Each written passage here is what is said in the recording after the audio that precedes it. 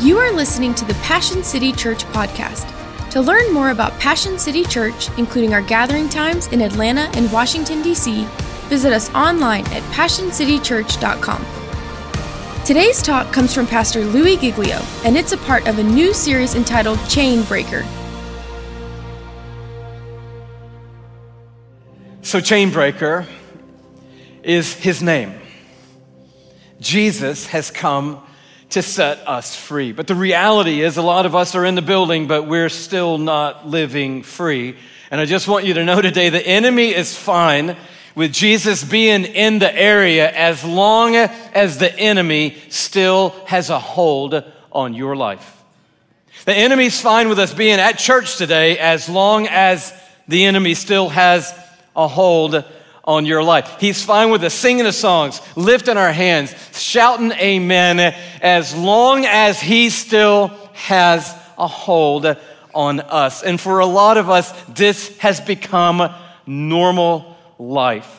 I was blown away reading the story of a Japanese soldier in the Pacific in World War II. His name is Hiroo Onoda, and I want to tell you briefly his story, and there's a lot of complexity to it, so I want to read a little bit of his story for you. On December 26, 1944, Hiroo Onoda was sent to Lubang Island in the Philippines. He was ordered to do all he could to hamper enemy attacks on the island, including destroying the airstrip and the pier in the harbor.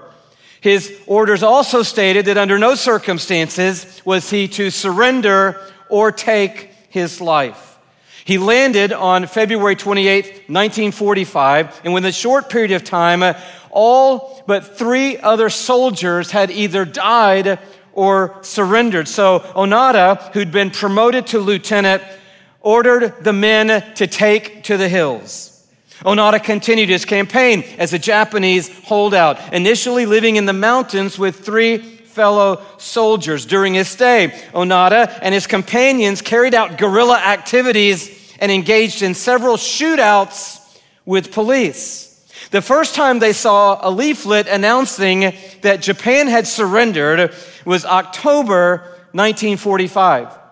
Another cell had killed a cow and found a leaflet left behind by islanders which read, "The war ended on August 15th.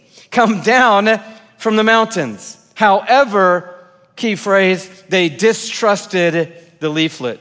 They concluded that the leaflet was a scheme of Allied propaganda, and they also believed that they would not have been fired on had the war indeed been over. Toward the end of 1945, leaflets were dropped by air with a surrender order printed on them from General Yamashita of the 14th Area Army.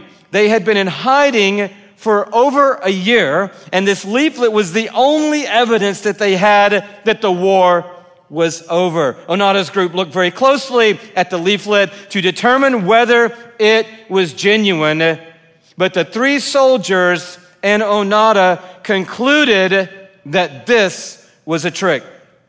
Skirmishes took place, and the other 3 soldiers over time were killed. Onoda was left alone. Then, on February 20th, 1974, Onoda met a Japanese man named Noriko Suzuki who was traveling around the world looking for, quote, and I just telling you the story, looking for, quote, Lieutenant Onoda, a wild panda, and the abominable snowman in that order, end quote.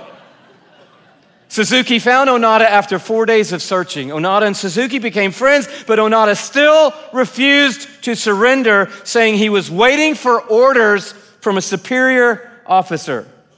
Suzuki then returned to Japan with photographs of himself and Onoda as proof of their encounter, and the Japanese government located Onoda's commanding officer, Major Yoshimi Tamaguchi, who had since become a bookseller.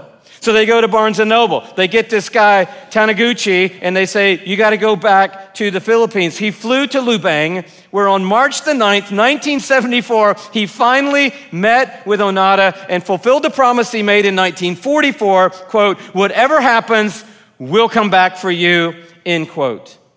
Onoda was thus properly relieved of duty and he surrendered. He turned over his sword, his rifle, his 500 rounds of ammunition, and several hand grenades, as well as a dagger his mother had given him in 1944 to kill himself with if he was ever captured. 29 years after the war was over, Onoda finally stepped into the reality of that truth. And I wonder today at Passion City Church, how many of us really are living like over 2,000 years ago, the war ended, Jesus was victorious, and he is offering for us the possibility today of living fearless and living free.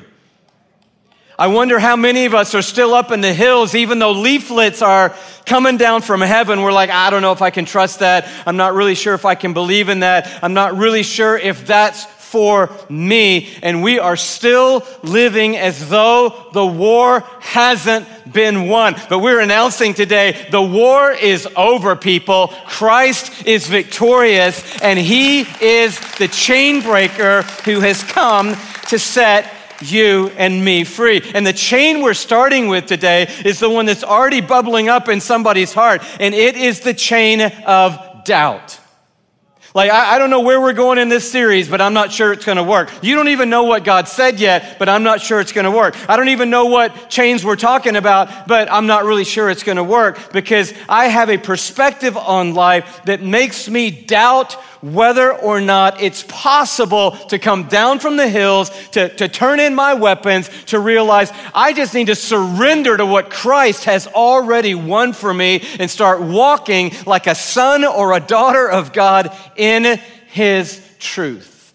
And that's the possibility today for you and the possibility for me. In Mark chapter 9, the transfiguration happened. Jesus took some of his followers on a high hill. He appeared there with Elijah and Moses. Glory fell on the hill. And when Jesus came down from the hill and returned to his other followers, we find the story unfolding in Mark chapter 9, verse 14. And if you have your scripture, I want you to read this text with me. It says, when they came to the other disciples, they saw a large crowd around them and the teachers of the law arguing with them. As soon as all the people saw Jesus, they were overwhelmed with wonder and ran to greet him. What are you arguing with them about? He asked. A man in the crowd answered, Teacher, I brought you my son, who is possessed by a spirit that has robbed him of speech. Whenever it seizes him, it throws him to the ground. He foams at the mouth, gnashes his teeth, and becomes rigid. I asked your disciples to drive out the spirit, but they could not. Jesus is perplexed and a little bit perturbed in verse 19. Oh, unbelieving generation, how long shall I stay with you? How long shall I put up with you? Bring the boy to me. So they brought him. And when the spirit saw Jesus, it immediately threw the boy into a convulsion. He fell to the ground. He rolled around, foaming at the mouth.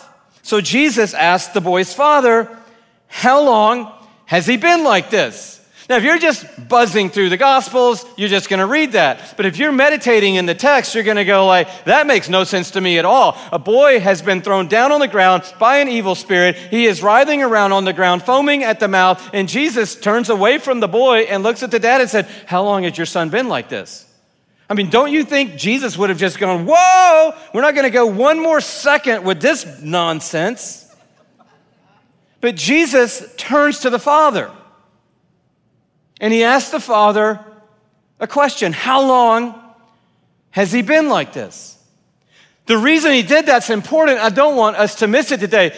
It's not all about Jesus coming into the world, snapping his finger, and destroying the works of the enemy. Jesus is inviting the Father into the story, and he's inviting you into the story today. Because how the Father responds and how you and I respond are going to be key in whether or not we experience the chain breaker in our lives. So the father tells him he's been like this from the very beginning.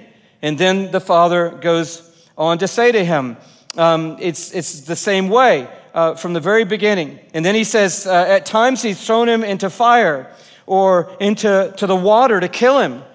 But if you can do anything, take pity on us and help us. Now, Jesus was meek and mild and all that good stuff, but he also got irritated, and he's getting irritated right now. He says, if you can you see him looking around at his disciples? Because they couldn't. And he's like, if you can. Is everybody hearing that? If you can you take pity on him and take pity on us, and can you help us? And Jesus says, if you can, and then he comes with this amazing opening to you and me today. Everything, he says to the Father, is possible for him who believes. What an amazing paradox. He says, the thing that's aggravating me right now in this text is not the power of the enemy. I'm not aggravated by the enemy's power in the life of this little boy. What's aggravating me right now is the unbelief of the people around me. He said, I'm not like, oh my goodness, the boy's on the ground. He's foaming at the mouth. Oh my goodness, what are we going to do? I am so tired of these evil spirits. How long am I going to have to put up with these evil spirits? How long do I have to suffer all this nonsense? No, he looks at the people and says, how long do I have to put up with unbelief? Because everything is possible to him who believes. Not to the one who knows the most about the Bible, not to the one who's been in church the longest, not to the one who feels like they've got it all together, or even to the one who feels like they've really messed it up. No, everything's possible, not to the person who came from the right family or blah, blah, blah. Everything's possible to the person who believes. So the key word in this whole series is going to be, do you believe? Do you believe what God can do? If you look at the text just for a moment and you do a rewind, I don't know if you have a phone, this isn't going to work very good, but if you have actually ink on a page, you'll be able to do this with me. Just look really quickly backwards a little ways. Chapter 8, we're just going to look at the headings. Middle of chapter 8, he heals the blind man at Bethsaida. So a blind man has just gotten sight. Jesus spit on him and put his hands on his eyes. That doesn't sound super cool, but if you're blind and you can see, you don't mind that. It's pretty amazing. It says at the beginning of chapter 8, Jesus fed the 4,000. It says right above that he healed a deaf and a mute man. He literally touched his tongue and said, open up, and the guy could talk who couldn't talk. If you look back a little before that, there was a Syrophoenician woman whose child was impacted by an evil spirit, and she didn't think she had a right into the people of God. And Jesus went across religious lines. He gave freedom to her child. If you look a little bit above that, Jesus is walking on water at the end of chapter 6 in the middle of a storm. He says, take courage, it's I. And here he comes walking out on the water. If you just look a few pages, a few paragraphs beyond that, if you're still looking, it says Jesus fed the 5,000. Then John the Baptist got beheaded. Let's skip over that. And then if you keep looking back to the end of chapter 5, a dead girl and a sick woman were both touched by the power of God. Jairus' daughter was healed who had died, and the woman with the issue of blood touched the hem of his garment, and she was made whole after no one could help her. If you look to the beginning of chapter 5, there was a healing of a demon-possessed man. This man lived among the tombs across Galilee and broke all the chains off of him because of the evil spirits that lived in him. And Jesus healed that man, ruined a pig farmer's crock, but that's beside the point. Healed this man. If you look right above that, Jesus calmed the storm, sleeping in a boat. His disciples woke him up. Don't you care? We're going to drown. He spoke to the wind and he spoke to the waves and he said, peace be still. If you look back a little further and just keep turning the pages, you can see the power of God time and time again. He heals a paralytic at the beginning of chapter 2 when they busted a hole in the roof and lowered their friend on a mat. He heals a man with leprosy at the end of chapter 1. And as you move back into the beginning of chapter 1, he heals many people. And above that, in Capernaum, drives out an evil spirit and tells it to come out and to free the man. Jesus is saying, I don't know, guys. I think I have a pretty good track record here. I think we've done some amazing things. And I cannot believe that by now you can't believe that there is kingdom power to those who have faith and confidence in who I am and what I can do. And I believe, if we're really honest today, he's saying that to you and me. He's saying, how many times we got to go around this story where I will come through for you? But somehow, even though I come through for you, the next time we face a challenge, the default is doubt. Oh, I'll take a flyer occasionally on faith. Okay, I'm going to pray about it. Oh, I might actually believe God can do something. I'm going to take a flyer here and actually lean into the Word of God. But our default so many times is doubt. A lot of us come from doubt. A lot of us come from unbelief. A lot of us come from negativism or pessimism or glass half empty mindsets. But I think we're talking about something deeper than that. I think we're talking about that root of unbelief. That root cause that probably is at the root of every other chain we're going to talk about in this gathering. That root that is even raising up its head right now saying, this message isn't going to make a difference in terms of setting you free. But I want you to know that even if your mama was like that, and even if your grandmama was like that, if all the Wilson girls have been just like that, and your story so far is, that's just how the Wilson girls are. We got it from great-grandma down to mom, and that's just kind of the way it is with the Wilson girls. I'm telling you, if you're a Wilson girl, I don't know where I got Wilson, so I'd start taking notes for the rest of the talk if you're a Wilson girl.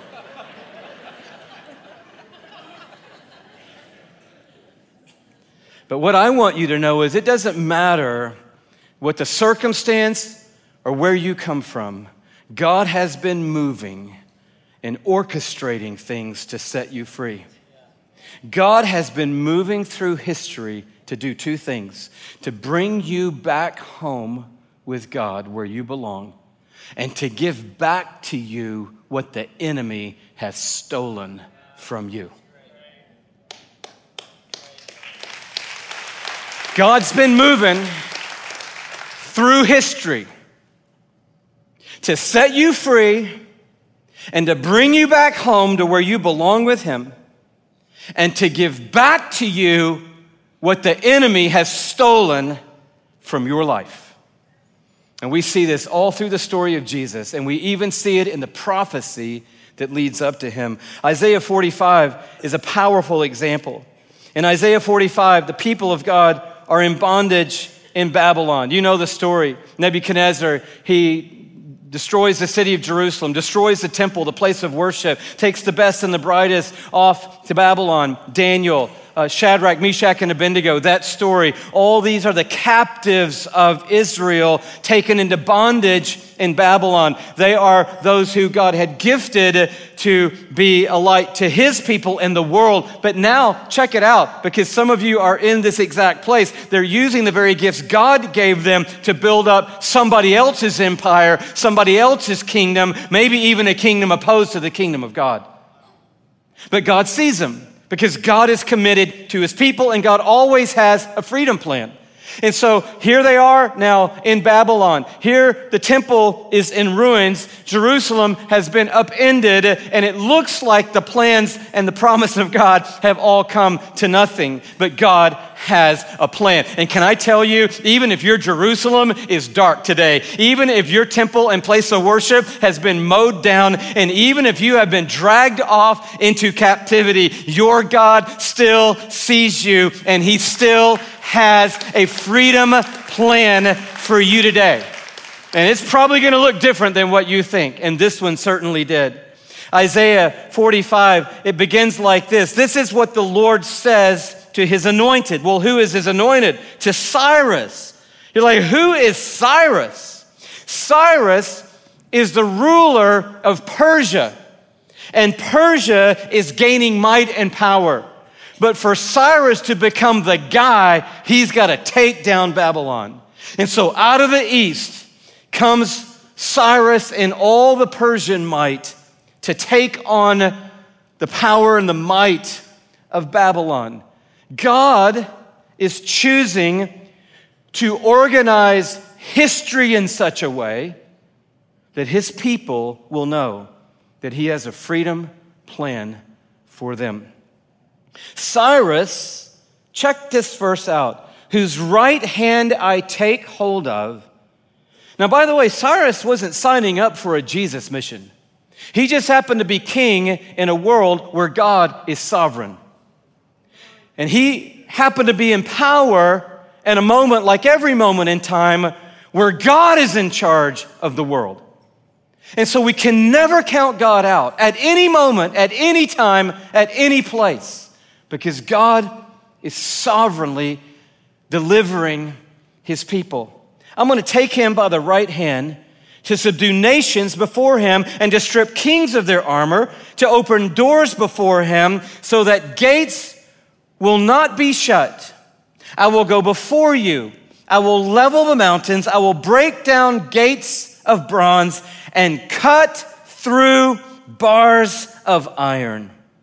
I will give you the treasures of darkness, riches stored in secret places, so that you may know that I am the Lord, the God of Israel, who summons you by name. God is going to cut through your iron bars. And he is going to bring you home with him free and give you back what the enemy has stolen from your life. If you let him, and if you follow him, if you lean toward him, he is going to accomplish this very same freedom work in your life, because he's just foretelling the work of what Jesus is going to do. You know, we don't dig around in Ezra a lot, but if you look over to Ezra, which you don't need to turn there because you won't get there and back by the time we're done, but if you turn to Ezra chapter 1, maybe some of you are like, hey, don't count me out. I know all the books of the Bible in order. So great, turn there really fast then. If not, just let me read it for you. This is what it says in Ezra 1. In the first year of Cyrus, king of Persia, in order to fulfill, listen to this word, fulfill the word the Lord spoke by Jeremiah. The Lord moved the heart of Cyrus, king of Persia, to make a proclamation throughout his realm and to put it in writing. And this is what the king of Persia says. The Lord, the God of heaven, has given me all the kingdoms of earth and has appointed me to build a temple for him at Jerusalem and Judah. Anyone of his people among you, may his God be with you. And let him go up to Jerusalem, to Judah, and build the temple of the Lord. So he moves this man into place in Babylon. Babylon falls. He frees the people, writes a decree. If you love God and want to serve God in Jerusalem, we're going to go back and we're going to rebuild your temple. Here is Cyrus rebuilding the house of God in Jerusalem because God has a freedom plan. And then it says in verse 7, moreover, if that wasn't enough, King Cyrus brought out the articles belonging to the temple of the Lord, which Nebuchadnezzar had carried away from Jerusalem and placed in the temple of his God. Cyrus, king of Persia, had them brought by the treasurer, who counted them out to the prince of Judah. And this was the inventory. Gold dishes, 30. Silver dishes, 1,000. Gold pans, 29. Gold bowls, 30. Matching silver bowls, got to have matching bowls, 410. Other articles, 1,000. In all, there were 5,400 articles of gold and silver brought out of Babylon back to Jerusalem. And Jesus is writing his own decree today. He's saying, I want to cut through the iron bars and I will take down every gate of bronze. I'm going to set my people free and I'm going to bring you home to be where God intended you to be. And I am going to return to you everything the enemy stole from your life. Just like Joel said, I'm going to give back what the locusts have eaten in your life. But we got to start, Jesus says, with unbelief. In Mark 9, the Father says, if you can, it would be amazing if you had mercy on us and if you helped him. And Jesus said, everything's possible to him who believes. And then listen to what the boy's father said in verse 24. Immediately the boy's father exclaimed, and I believe this is just real talk. This is just, to me, it speaks to humanity. It's real talk. It's not, of course I believe. Yes, I believe. Oh, yes, I believe. I'm sure I believe. That's why I'm here. I believe. This is real talk. And I think you and I can relate to it. He says, I do believe. But look at this honest confession. Help me overcome my unbelief. Isn't that where we all are today? God, I do believe in you, but in this area, I'm struggling. I do believe in who you are, but this particular thing, I just can't see my way through it. I do worship you, but I sort of resigned myself a long time ago to believing that this gate of bronze, this one ain't going down. So God, I do believe, but would you help my unbelief? And so we come to the most important question today then. How does Jesus break the chain of doubt? How does he break the chain of unbelief? And we see that fall out of the rest of this text. So when Jesus saw the crowd was running to the scene, he rebuked the evil spirit. He said, you deaf and mute spirit, I command you, come out of him and never enter him again. The spirit shrieked, convulsed the boy violently, and came out. The boy looked so much like a corpse, Mark says, that many said about him, he is dead. But Jesus took him by the hand and lifted him to his feet, and he stood up. After Jesus had gone indoors, the crowd was pressing in. He slips out of the way, gets inside the house. His disciples ask him privately, why couldn't we drive him out? And he replied, this kind can come out only by prayer. So if we ask the question, how does Jesus set us free from every chain, but especially the chain of doubt and unbelief? The answer is really clear and broad: by his triumph and by his truth. He has conquered death, hell, sin, and the grave. We know that he has the keys to death and to Hades, but he also has spoken truth, and he says, you will know the truth, and the truth will set you free. In other words, there's not a magic formula. There's not some sort of mysterious code here. There's not like a little leaflet that you haven't gotten yet. It's Christ triumphing over death, hell, sin, and the grave. It's an empty tomb and a risen Lord seated and exalted. And it is the words of truth that Jesus has put in our hands that set us free. But it's whether or not today the rhythm of our lives is operating in the triumph and the truth of Jesus. And for that to happen, we got to get this very last verse. This kind can come out only by prayer. Now, I don't know what happens to you when you hear that verse, but is anybody old school believer in the house today? Anybody been around like 30 years, 40 years, or maybe even right now? Does anybody got King James popping up in your mind right now? Anybody King James, KJV? I don't know if I can call it that or not. The King James Version.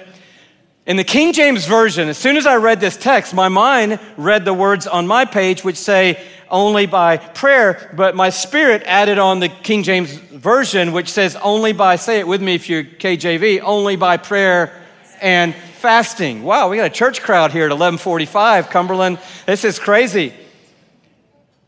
Only by prayer and fasting. Now, why is there a difference? Because there's a little bit of a variation in the manuscripts in this phrase. Now, when you hear that, people say, oh, that's what makes me nervous about the Bible. No, it doesn't say by prayer, or you need to have a Whopper every Thursday.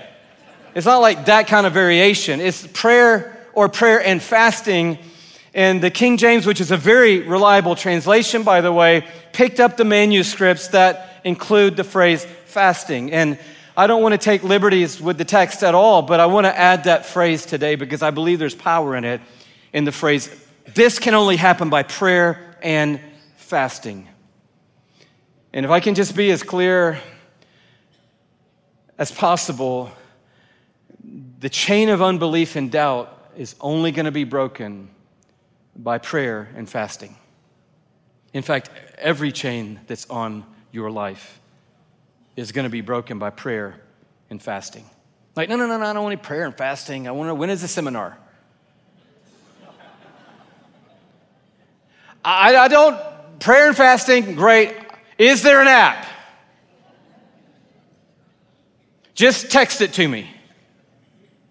Just hit me with a DM. And Jesus is saying, this one, that one that you're thinking about right now, that's only going to happen by prayer and fasting. And the reason it hasn't happened yet is because there was not prayer and fasting. So what is prayer and fasting? It sounds like church talk, I know, but I think it helps if we really actually know what we're talking about. In prayer, talk about the two sides of this rhythm. Prayer is simply a lifestyle, a rhythm of leaning towards God. Prayer is not giving God a to-do list. That is not prayer. Dear Lord, please work this out, change her mind, come through on this, stop that, start that, 2:30, don't forget 2:30. We're going to be at Mercy Hospital. He's like, oh, Mercy? Oh, thanks for reminding me. Dr. Ebenezer, I know Dr. Ebenezer. I made him. I know who's doing the surgery. I don't need information. Oh, wow, that would shorten a lot of our prayer life, by the way. Lord, my sister is having a procedure today. No kidding. Meredith? The jaw thing? And he's like, how long? How long? How long are we going to do this?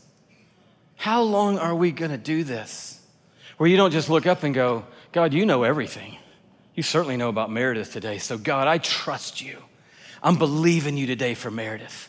I'm counting on you today for Meredith. Why would I sit here and tell you what's happening today? Because you already know what's happening with Meredith today. You don't know the doctor's name, you know the nurse's name, you know the anesthesiologist's name, you know the prep team's name, you know the custodian's name who changed the sheets on the bed. You know everything there is to know about everything. So prayer isn't me giving you a to-do list. Prayer is me leaning towards God with my life. Even the Greek word in this verse starts with the word pros. The preface, that's what I was looking for, pros. Pros means to lean toward. So the very word for prayer in this verse means lean toward God. And what do we do when we lean toward God? We do three things. We lean towards who God is. That's where we start, not here's what I need you to do, but we lean toward who God is. We lean towards who we are in him and who he is in us. And thirdly, we lean towards what God says is true about our lives. And without that, this one is not going to come out.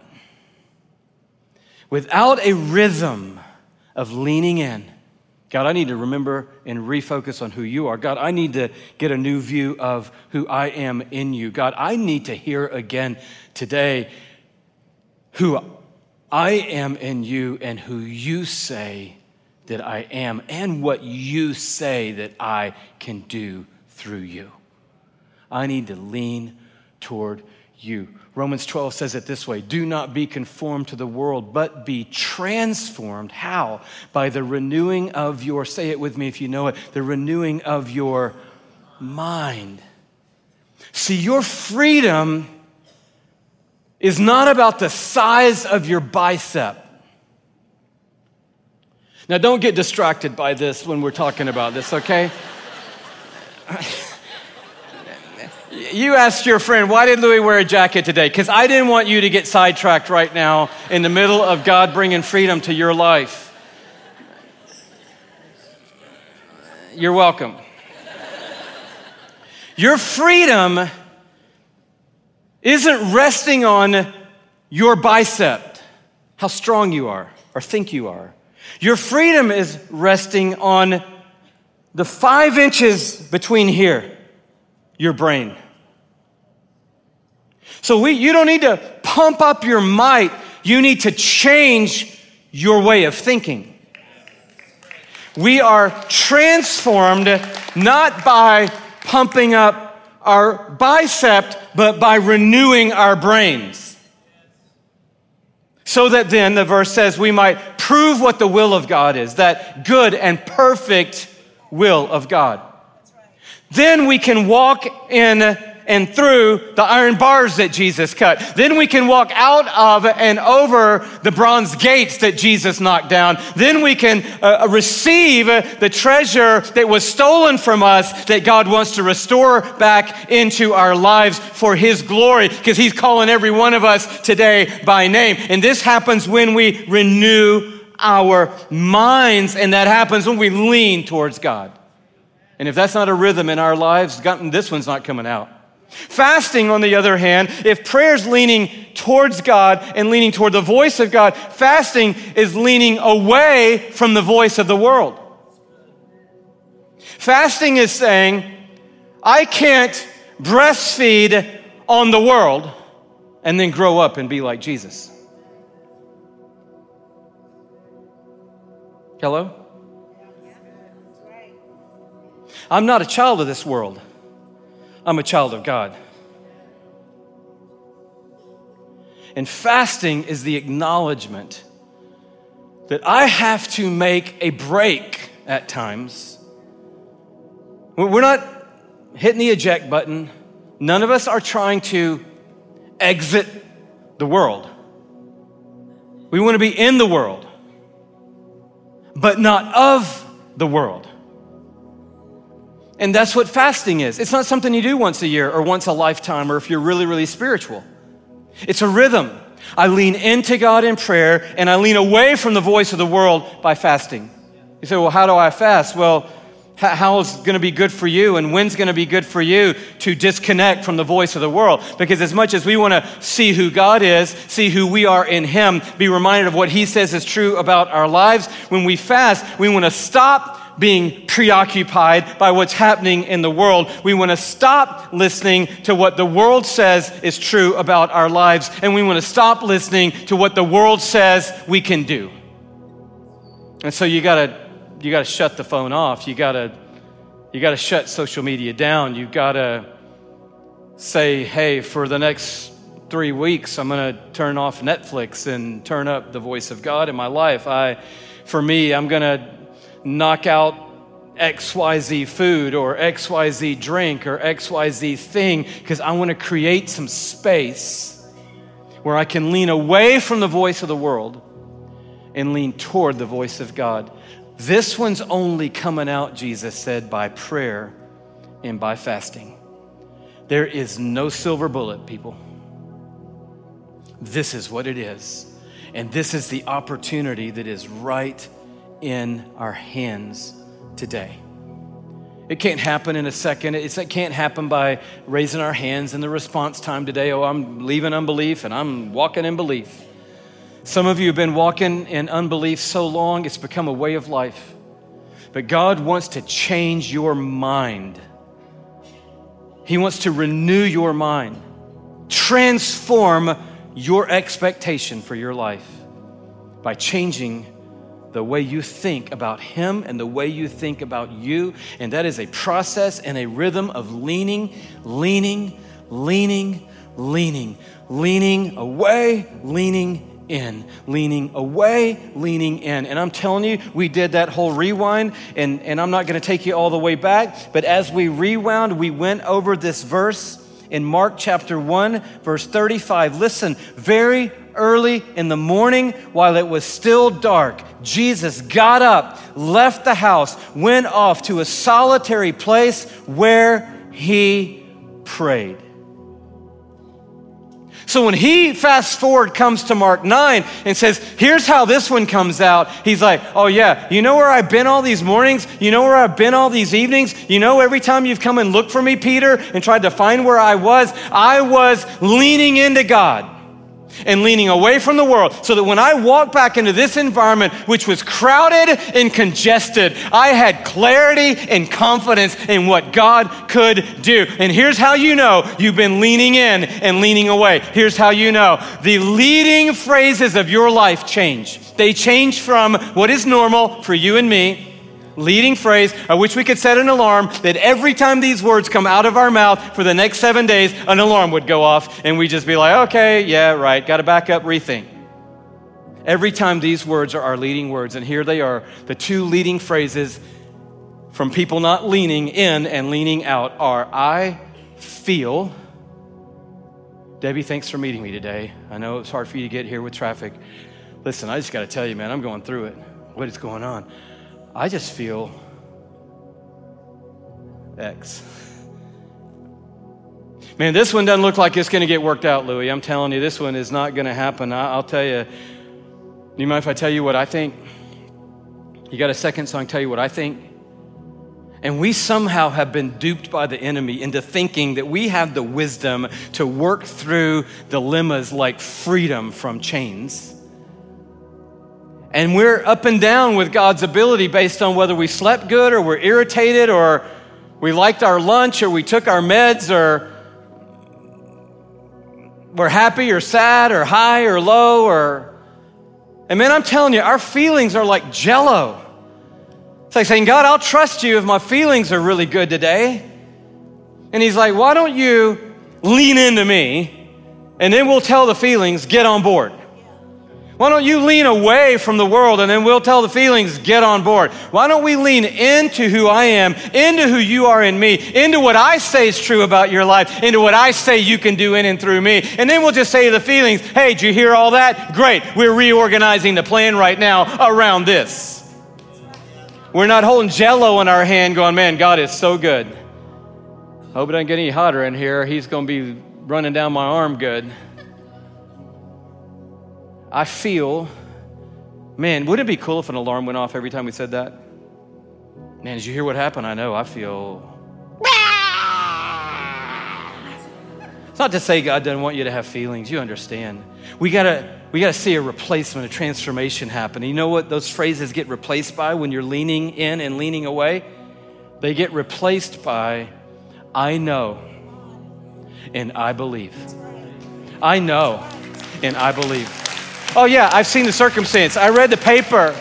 I've heard the news. I got the memo. I was on the phone call. I have all the details, but let me tell you something. I know something. I know someone. I am confident in this God whom I have believed in. I am confident in his word that he has spoken to me. I know who he says I am, and I know what he says I can do. I know, and therefore I believe. Faith comes by hearing, and hearing by the word of God. And I believe. I know, but I believe. I know. But my default is not doubt. My new framework is faith.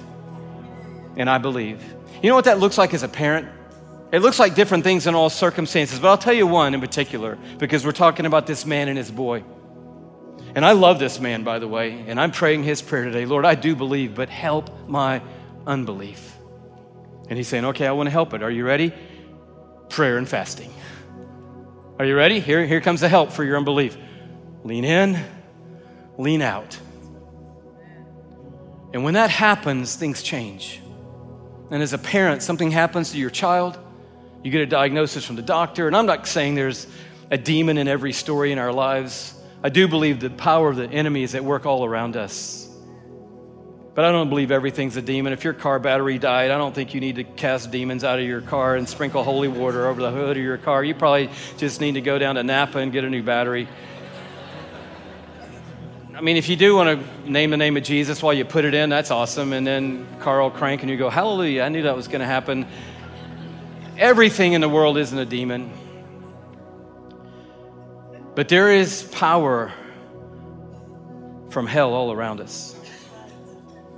Something happens to your child, like to this child, or something else wanders away, gets stuck in a thicket, gets put behind bars, gets stuck behind a bronze gate, gets God's best snatched away, turns away from God, turns away from you, turns away from truth.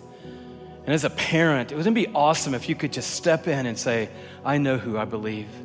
And you know what I'm going to do? First is not default to doubt. Oh my goodness, I don't know what's going to happen. Oh my word, I don't know how this is going to turn out. But what if our first response was, I take authority over the life of my daughter in the name and the power and the blood and the finished work of Jesus Christ. I stand right here, right now as a first response, and I take authority in Jesus' name. Now that's not a silver bullet. We all have experienced loss. But what it does is it changes our mindset, and it lets us know right from the beginning that our confidence and our hope is in an unshakable God.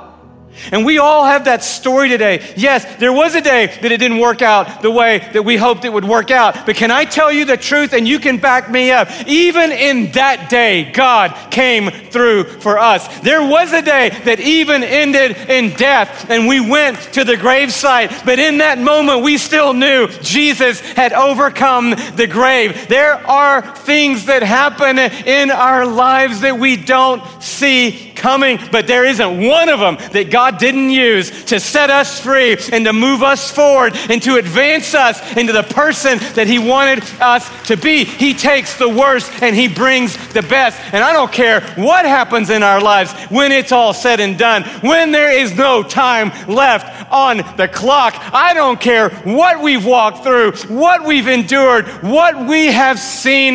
We win in the end. In the end, we win. In the end, with Jesus, we win in the end. There is no height, nor depth, no past, no present, no angels, nor demons can separate us from the love of God that is in Christ Jesus.